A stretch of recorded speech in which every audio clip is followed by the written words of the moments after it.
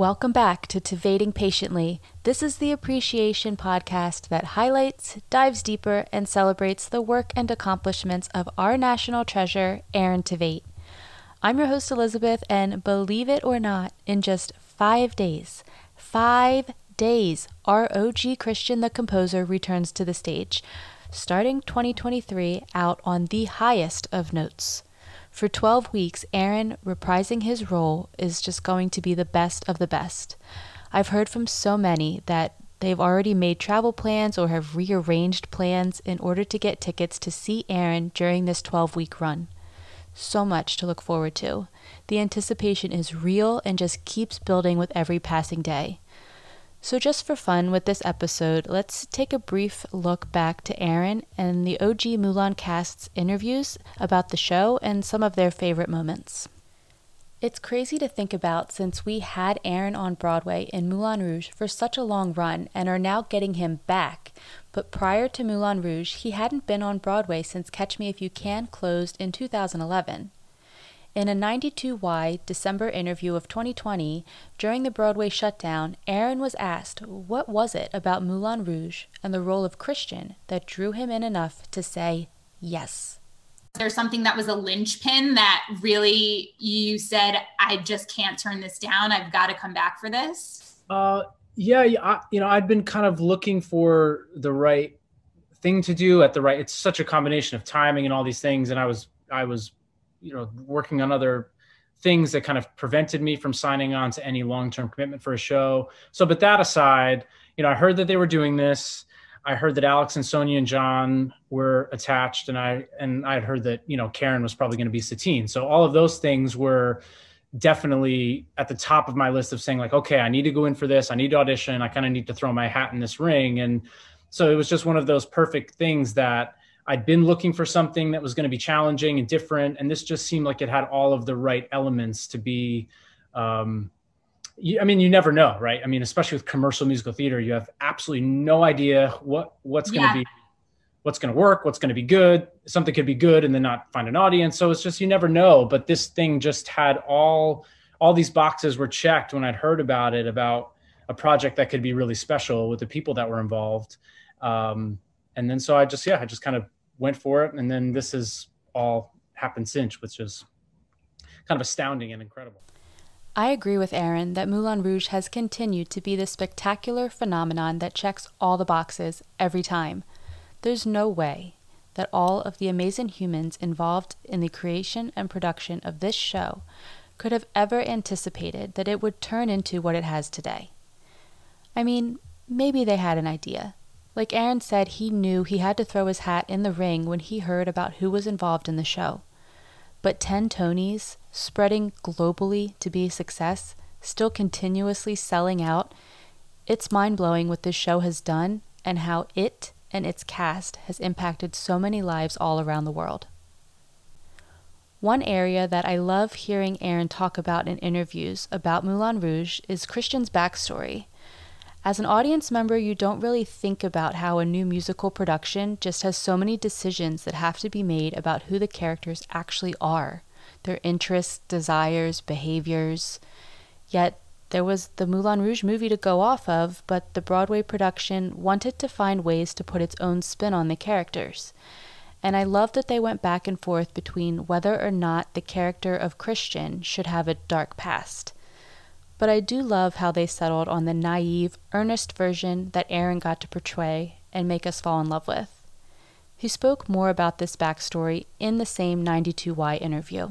I think in terms of the story and Christian's function in the story, I think it's probably the most close to the film version. I was fascinated from day one about the fact that he was American and what that difference means in terms of being somebody, coming from London to Paris, from London, being an artist in London, going to Bohemian Paris in 1899 is definitely one thing, but being someone from Lima, Ohio in 1899, United States, what that means for somebody to find themselves, he's this person from Lima, Ohio in the middle of the country in like a time of like industrial revolution, manifest destiny, Americans can do anything, but no one cared about the arts. No one cared, that was just not on the table. So to have this kind of bleeding heart inside And then, you know, I thought maybe he went to New York first and it didn't work in New York. And then maybe he saved up all of his money and got on a ship and went to London. And then that wasn't it either. And then maybe, you know, this is something John and I talked about. Maybe he scrounged together some money for something he wrote and got on a ship to Paris, and it was his last hope. And then all of a sudden he gets there, and the day he arrives in Paris, he meets Toulouse and Santiago and finally sees people. It's almost like if he had this idea that this world existed, but didn't believe it, and then finally lands here. And so that I just thought that was really interesting to me to think about with the character. So I have to admit, I only recently watched the Moulin Rouge movie. I honestly was hesitant to watch it because I'm so in love with the Broadway production. But I mean, of course, I was drawn right in and fell in love with it. It's definitely a visual representation of everything that Baz Luhrmann stands for, and I loved hearing all of the songs that were able to be pulled from the movie and put into the Broadway production. And Christian and Satine, Ewan and Aaron both brought such different traits to the character of Christian. There's definitely a huge difference between film acting and theater acting, but I think that's what makes each role so special in their own way. But anyway, I digress. In the interview with Stephen Colbert, he had asked Aaron and Karen what their thoughts were when they found out that the movie was being adapted to the stage, and Karen said her reaction was, quote, "It's about time." In a Broadway show interview, Aaron and Karen spoke about what it's like being part of the production of something like Moulin Rouge from the beginning. It's incredible, you know, when you get to originate roles like this and be a part of something from the ground up, especially something as extreme and incredible as this. It's tremendously rewarding to get to be a part of that process the whole time and watch it, kind of the seeds of it at the beginning, and then to see kind of how it's grown into this Broadway space. It's no secret that Aaron gives his all in every single thing that he does. He has claimed multiple times that he likes to go big or go home in his auditions, and he said he knows that that'll lead him to either totally crush it or he'll just crash and burn. In 2019, Aaron, Jackie Arnold, Jay Mattis, and Tam Mutu sat down for a live Q&A with Facebook celebrities, and someone asked them what song they sang for their auditions. And here's Aaron's story. I sang the aforementioned Uptown Funk. Oh, you did? Yep. And I sang Rest in Peace, No Longer on Our Show, All These Things I've Done, the Killer song. Wow. I Got Soul, But I'm Not a Soldier. Yeah, that one. Yep. And quick story, just because this is what an idiot I am. I went in, and then for the callback, I had like a little bit of a work session with Alex and with Justin. And the way Justin described Uptown Funk to me, and Alex, actually, they said it was like as if I was kind of thrown into the water of this club and didn't know what I was doing. So for my final callback, I went in the room and I said, "Okay, you want to start with Uptown Funk?" They said, "Great." And I said, "Okay, would you start playing, please?" The piano player, and he started playing, and I left the room. And then I literally threw myself through the door and fell into the room and started singing. And that's the kind of idiot that I am. As with anything Aaron does, I wish there was video footage of his audition. I mean, I can imagine it in my mind, but I would love to see him actually fly into the room and then burst into singing Uptown Funk. It had to be a sight. Another question asked Aaron what it was like being launched across the stage every night, and of course, he has a go big or go home story to tell about that one too. Aaron, what is it like being launched across the stage in Bad Romance? Oh yeah, it's pretty awesome. I feel like I'm flying like a bird in the night. It looks like that too. No, it's great. It's something that they put in the lab, and they asked me if I want to do it, and I basically want to do anything that's dangerous. And I've been trying to see if we can get like a twist into it, but they're not really a twist. Yeah. I kind of want to go back and then like twist, like absolutely corkscrew through. Oh, like a corkscrew. Yeah, right. I mean, that would be really cool. That'd be awesome, Our right? hearts can't take it Because we watch it every night, Right, yeah. and you know, Yeah. that's a no. And I guess we've done between Boston and here like almost 90 performances so far, and there's only been one that was really not so good, and I felt really bad because I basically hit Fred like coming through the air like a like a strong safety hitting a receiver off a cross in a football game. But we felt really, really bad about that. But it's been pretty good, so knock on wood, it'll continue. Jackie said that initially they didn't realize that it was going to be Aaron who was the one launched across the stage. They said when they tested out the move to see if it would actually work, they had a dancer do it, so of course it looked great. And then when Jackie and they all realized that it was actually going to be Aaron doing it, they were a hard no. Jackie actually says in the Q&A, he can't do that. He's important.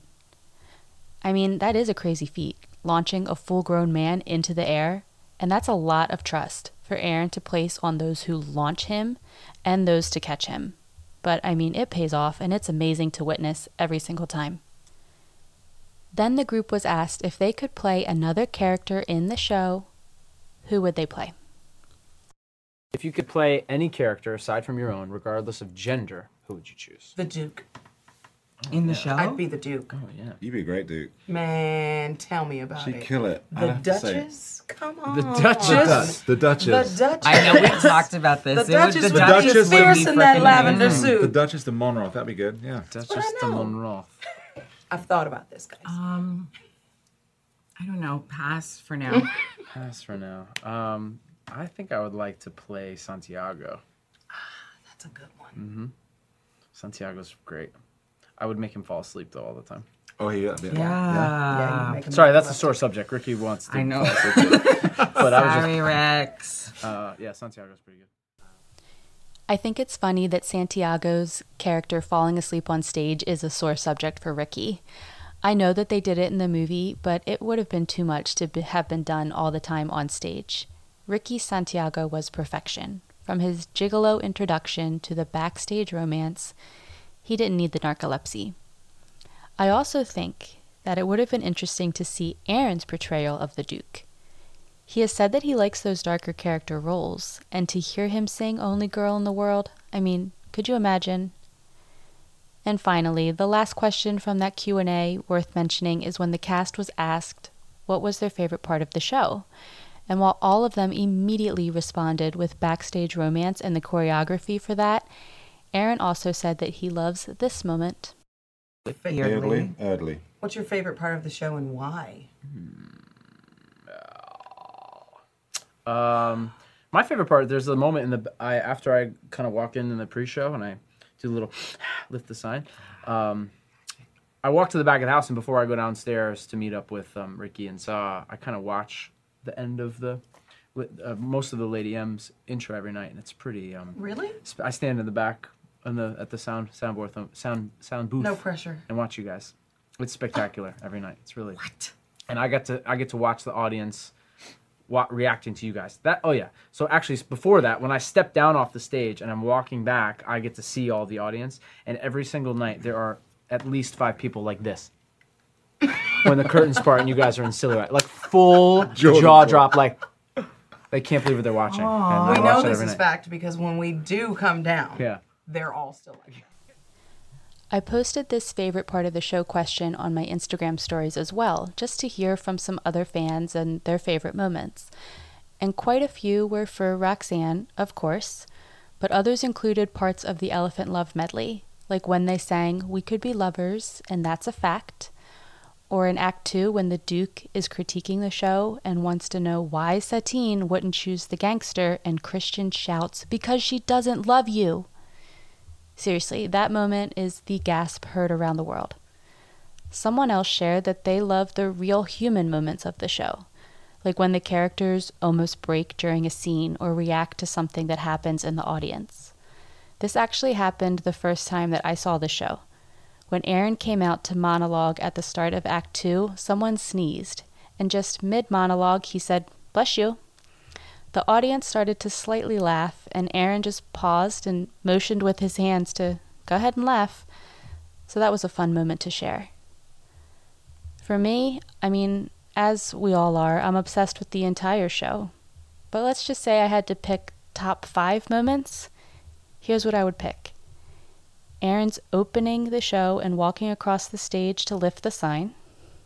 The first interaction between Christian and Satine in the Elephant, when Christian is talking about being nervous to perform his song, and Satine thinks he's nervous about you know, just the facial expressions both of them share on stage during that scene, it just adds so much comedy and a funny element to it. Backstage romance when Aaron does his backflip and then flies through the air. In Chandelier when Aaron bursts into song with the I'm holding on for dear life. And then, of course, Roxanne in its entirety. It's not fair to limit myself or any of us to choosing just 5 moments, but for the sake of the podcast, I did it. It's happening, guys. 5 more days to kick off the most epic 12 weeks. I really don't think any of us thought this was going to happen and that our national treasure would be back to reprise his Tony Award-winning role, but buckle up. It's going to be a ride. Thank you so much for listening today. Please feel free to follow me on Instagram at tivating_patiently for more fun Aaron content, and on TikTok at tivatingpatiently, no underscore. Hope to have you back here for episode 29.